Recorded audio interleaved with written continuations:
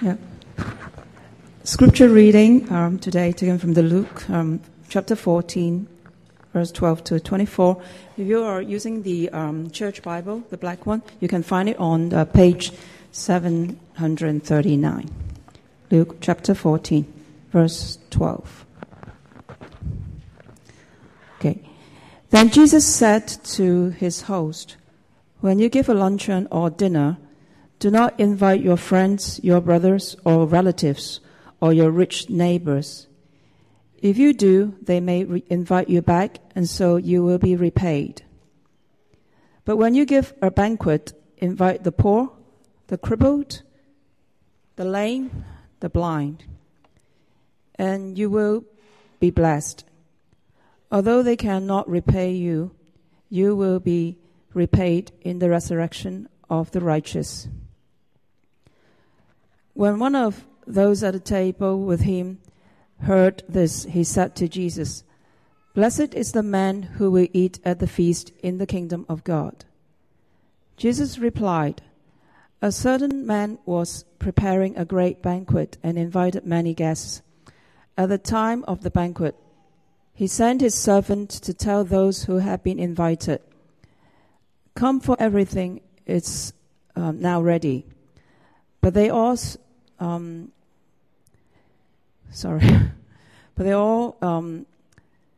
began to make excuses. The first said, 'I have just bought a field and I must go and see it.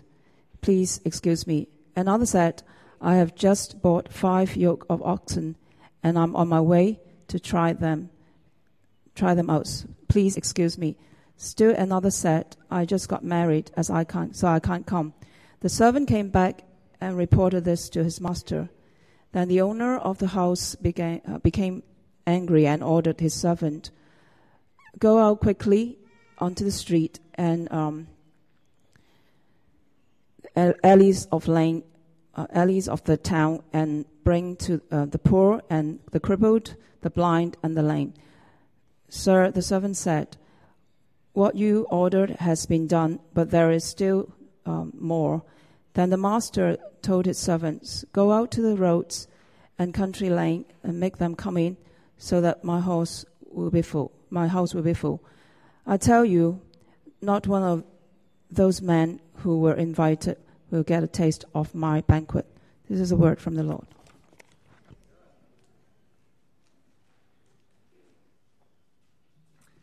Thanks very much. If you can have your Bibles open to those pages, that would be great. Let me clear this up.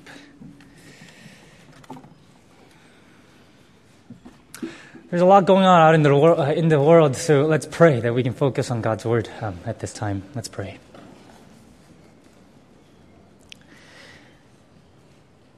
Lord, we thank you that you are a speaking God, and we thank you that you love to speak to us. And we pray that you will shape and form us this morning, that we may go and live for you. In Jesus' name we pray. Amen.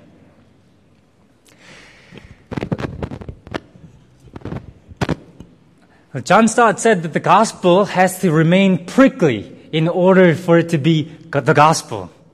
That goes against this idea that Christianity is there to make us feel good, that's so popular around us. Jesus was never about making people feel good. He came really to point people to himself, to bring salvation to people. And he's really prickly in this story. He's not a very polite house guest, is he? He went to eat as a guest to a house of a prominent Pharisee, we're told in verse 1. And he saw these people scrambling to the best seats. And he told them the story of how then the people who want to be exalted, they will be humiliated. And people who are humble, how he will lift them up. He doesn't stop there. He then says to the host, the person who invited him and all these other distinguished people, he tells him in verse 12, "When you give a luncheon or a dinner, do not invite your friends, your brothers or sisters, your relatives, your rich neighbor. If you do, they might invite you back, and so you'll be repaid. But when you give a banquet," which you just gave, "but when you give a banquet in the future, invite the poor, the crippled, the lame, the blind, and you will be blessed. Can you imagine how the host must have felt? How awkward that moment must have been? And he doesn't stop there. Somebody says awkwardly, "Blessed is the man who will eat at the feast in the kingdom of God." And then he just goes, "Are you sure you will make it?" He tells a story that ends with verse 24. Verse 24, "I tell you, not one of these men who were invited will get a taste of my banquet." He's concerned about people's souls. He's not concerned to make people feel good. That's not what he's about. He's prickly. And the gospel must remain prickly in order for it to be gospel. And I think I want to go through the reasons why the gospel is prickly. And number one, the kingdom of God is prickly. The gospel is prickly because the normal markers that divide and separate people are erased by the grace of Christ. All are invited and everyone is equal in God's eyes. It says that Jesus tells this story that says the invitation transcends all the normal social status, social divisions, and geography.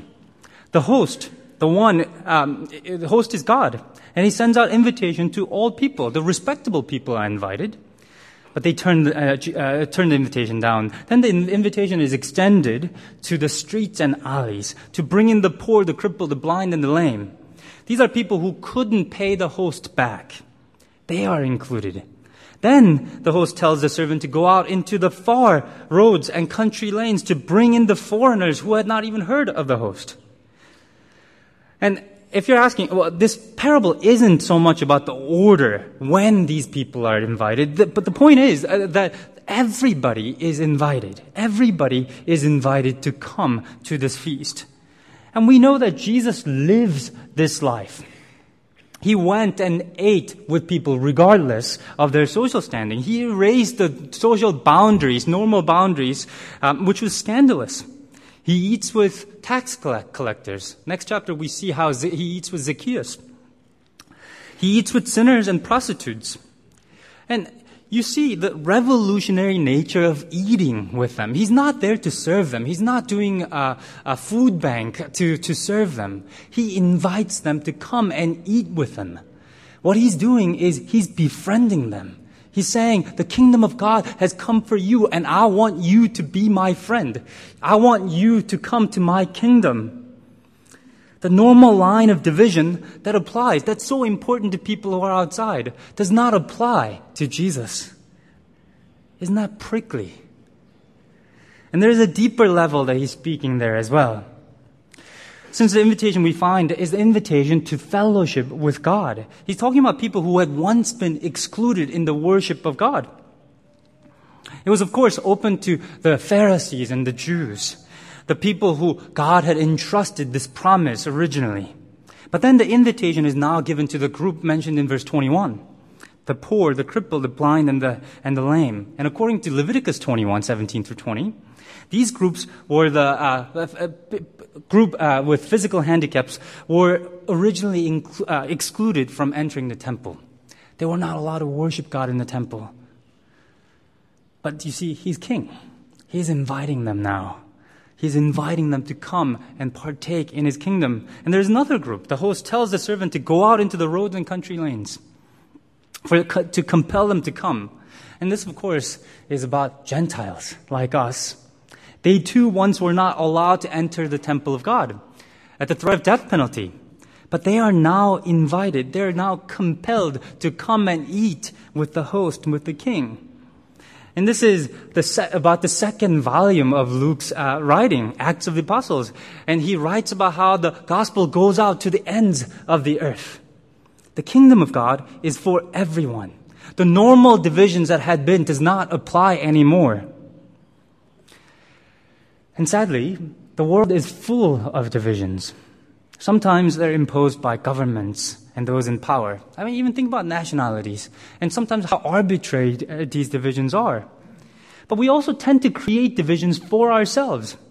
We divide people according to their social status, intelligence, appearance, ethnicity, gender, wealth, education level, skin tone, appearance, nationality, political affiliations.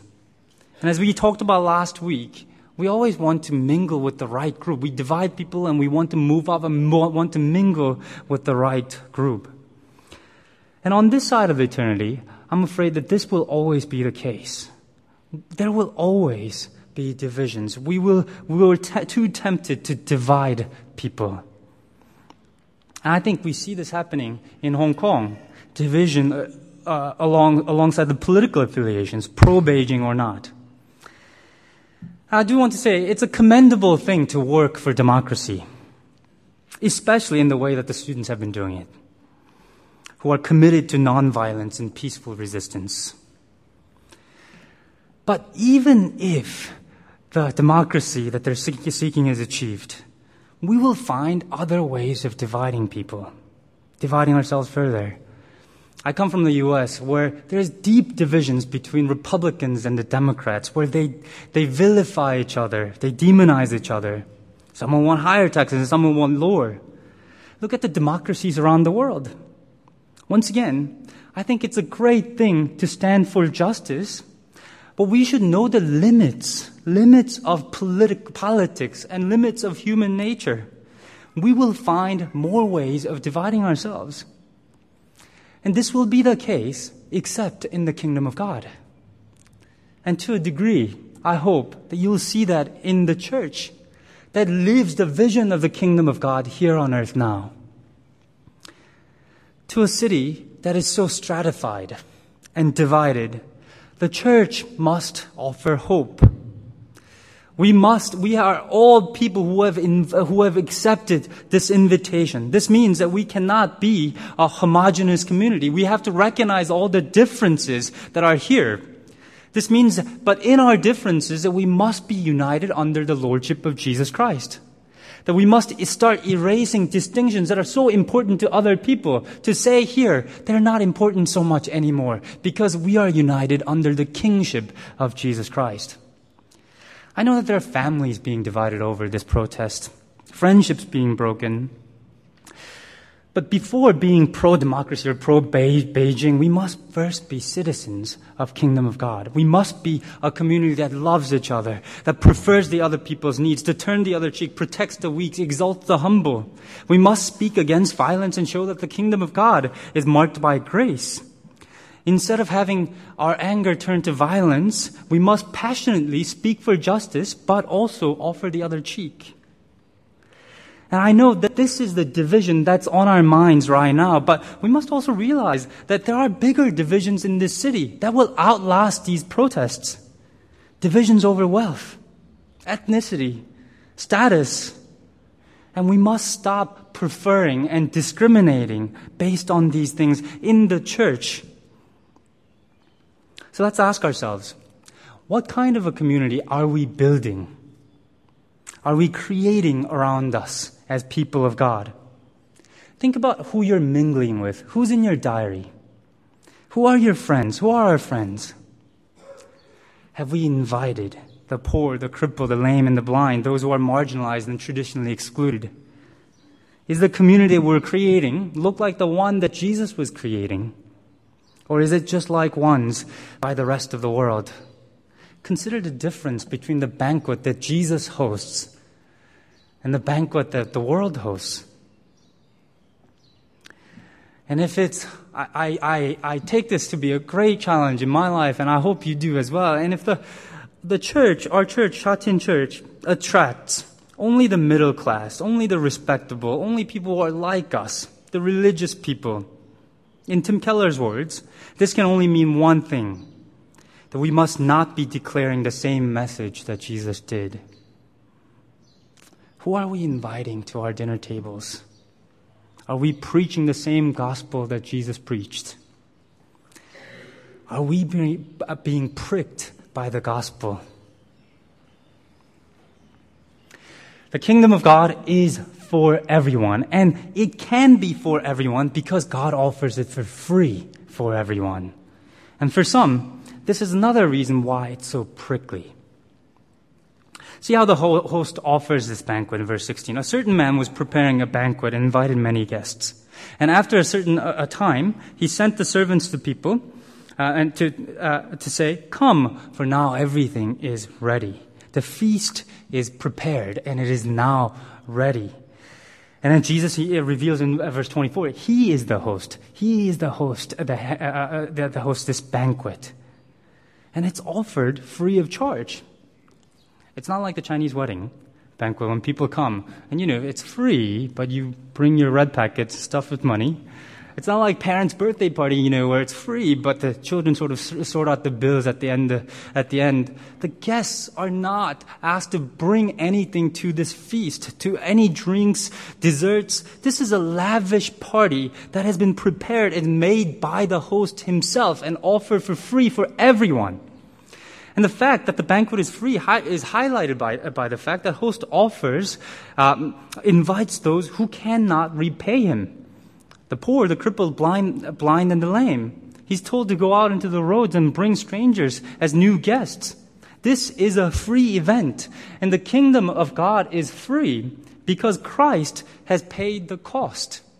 It's a costly banquet, but Christ has paid the cost. He went to the cross, paid the penalty for our rebellion, satisfied God's righteous anger towards sin, so that we might be able to dine with Him.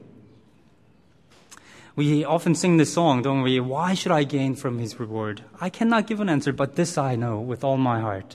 His wounds have paid my ransom. The price is paid. And that's great news, that the kingdom of God has been offered for us for free. Once again, I think of the struggle for justice, struggle for democracy, but justice, peace, righteousness, the glorious kingdom is offered to us for free because of what Christ has done for us. We don't have to struggle. This is not our fight. Jesus has fought that fight for us, and He will bring that kingdom down here on earth, and He offers that for us for free. But I think a lot of people actually have a problem with taking things for free. We don't like receiving things for free because we like earning our own way. We feel like if we have worked for it, it's properly mine. I've earned it, and this is mine to keep. There's that sense of achievement, and we don't like handouts because it feels like begging. So we still insist on paying our way to this kingdom. And this is why those who were originally invited turn it down. Because they think that this banquet is something maybe that they can afford, they can do by themselves. They don't think of this as this special thing, once in a lifetime banquet opportunity.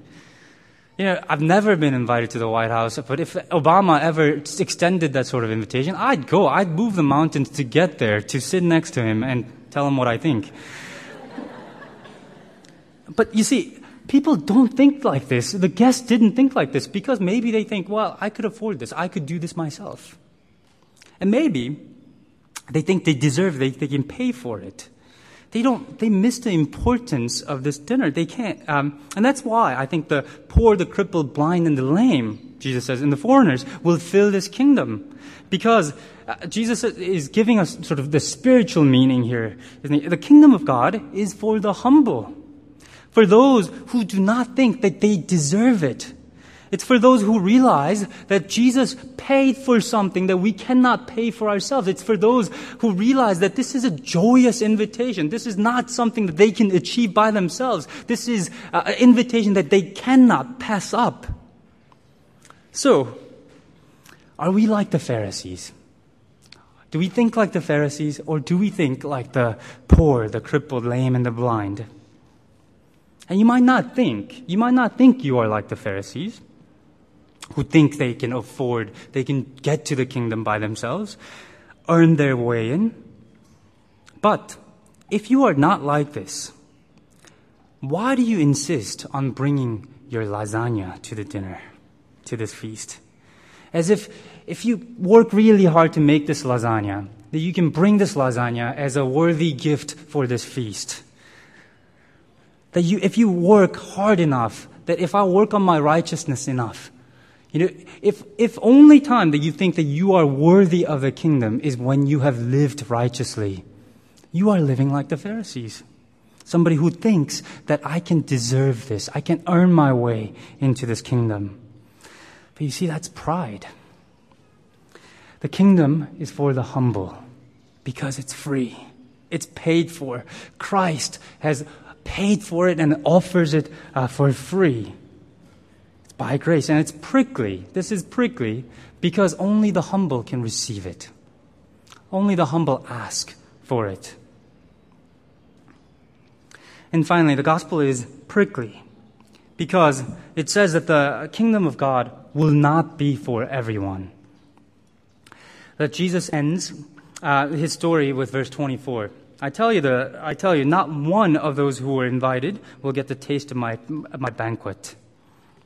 And this tells us something that's very important about God's kingdom and His invitation. When this invitation comes, it has to be the priority. When the gospel comes, when the kingdom of God comes, it has to be the priority. Some of these excuses, seem like a pretty good excuse. It concerns their work. I just bought this field. I bought 5 oxen. Another, I think this is the best one, more relevant to me. I just got married, so I can't come. One by one, they decline these invitations. And here's the thing.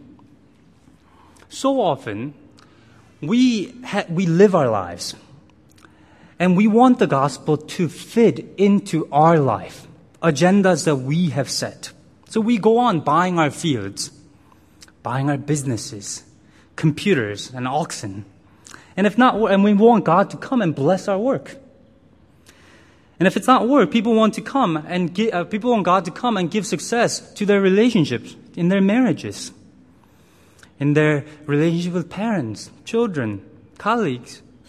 But you see, we must be careful not to presume that God will bless what we are already doing. In fact, do you see how disruptive this invitation is? How it interrupts the normalcy of their life together.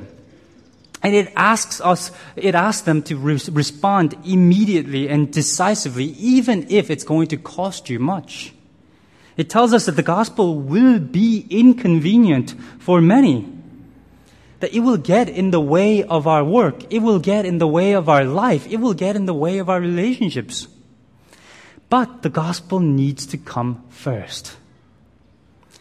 And I love how I just read this. And I love how Tim Keller puts it. My kingdom, he writes, my kingdom, obedience to me as your king. Commitment to business of the kingdom has to come first. If my rules and my values make it hard for you to make as much money, if my values and my law and my rule over your life means that suddenly you have a far smaller group of people out of which you can be married, suddenly your field is cut down.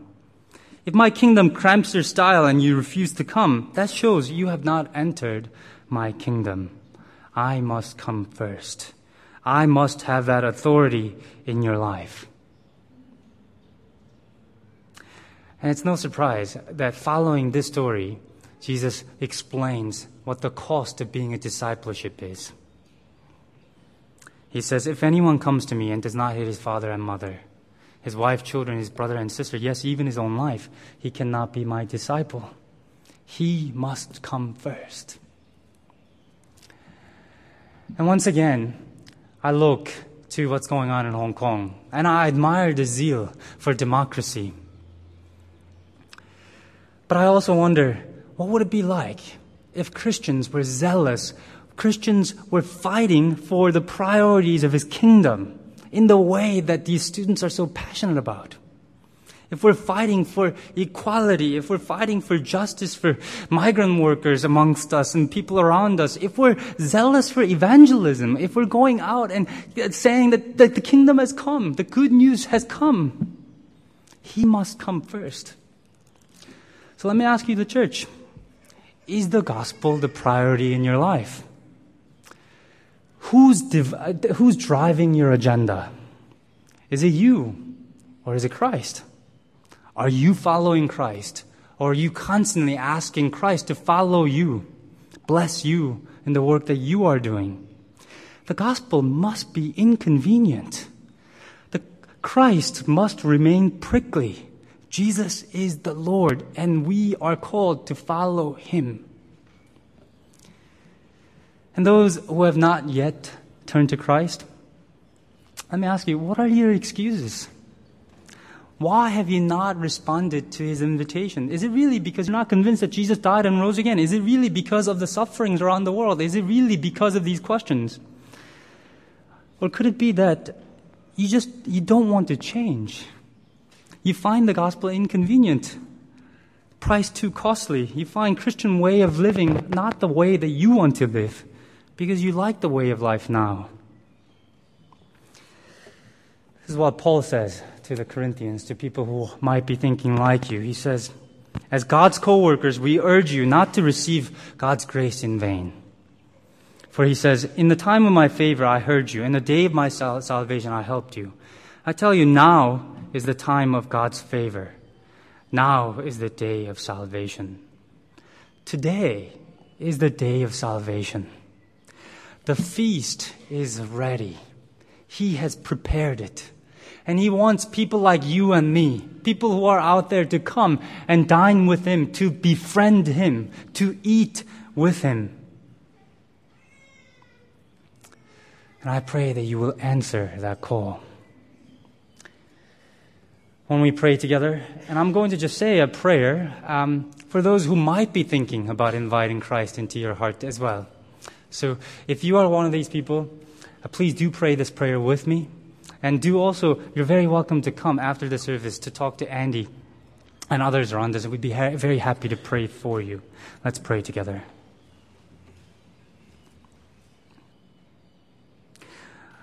Lord, this past week our minds have been filled with so many images, so many distractions, so many things that burden our hearts.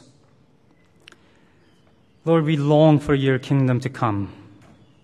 Lord, we long for your justice to come. We long for your righteousness to come to Hong Kong, to the people who are wrestling, people who are fighting, people who are struggling. Lord, we thank you that you have paid the price that we may enjoy this feast for free. We thank you for the justice that you've won, the righteousness that you've won, the peace that you have won. And Lord, help us to be a community of hope, people of hope, people who can offer this hope to the people who are outside, people who don't yet know you. Root us, Lord, in who you are and what you have done in your kingdom, that we may offer this hope to the people who don't have it. And Lord, there are those of us who have not answered your call yet, your invitation yet. Lord, we invite you to come into our life. We want to eat with you. We want to be your disciples. Lord, we confess that we have sinned against you. We confess that we like living our life our own way, that we have insisted on it. We have rebelled against you in that way. Lord, forgive us for the sake of Jesus Christ.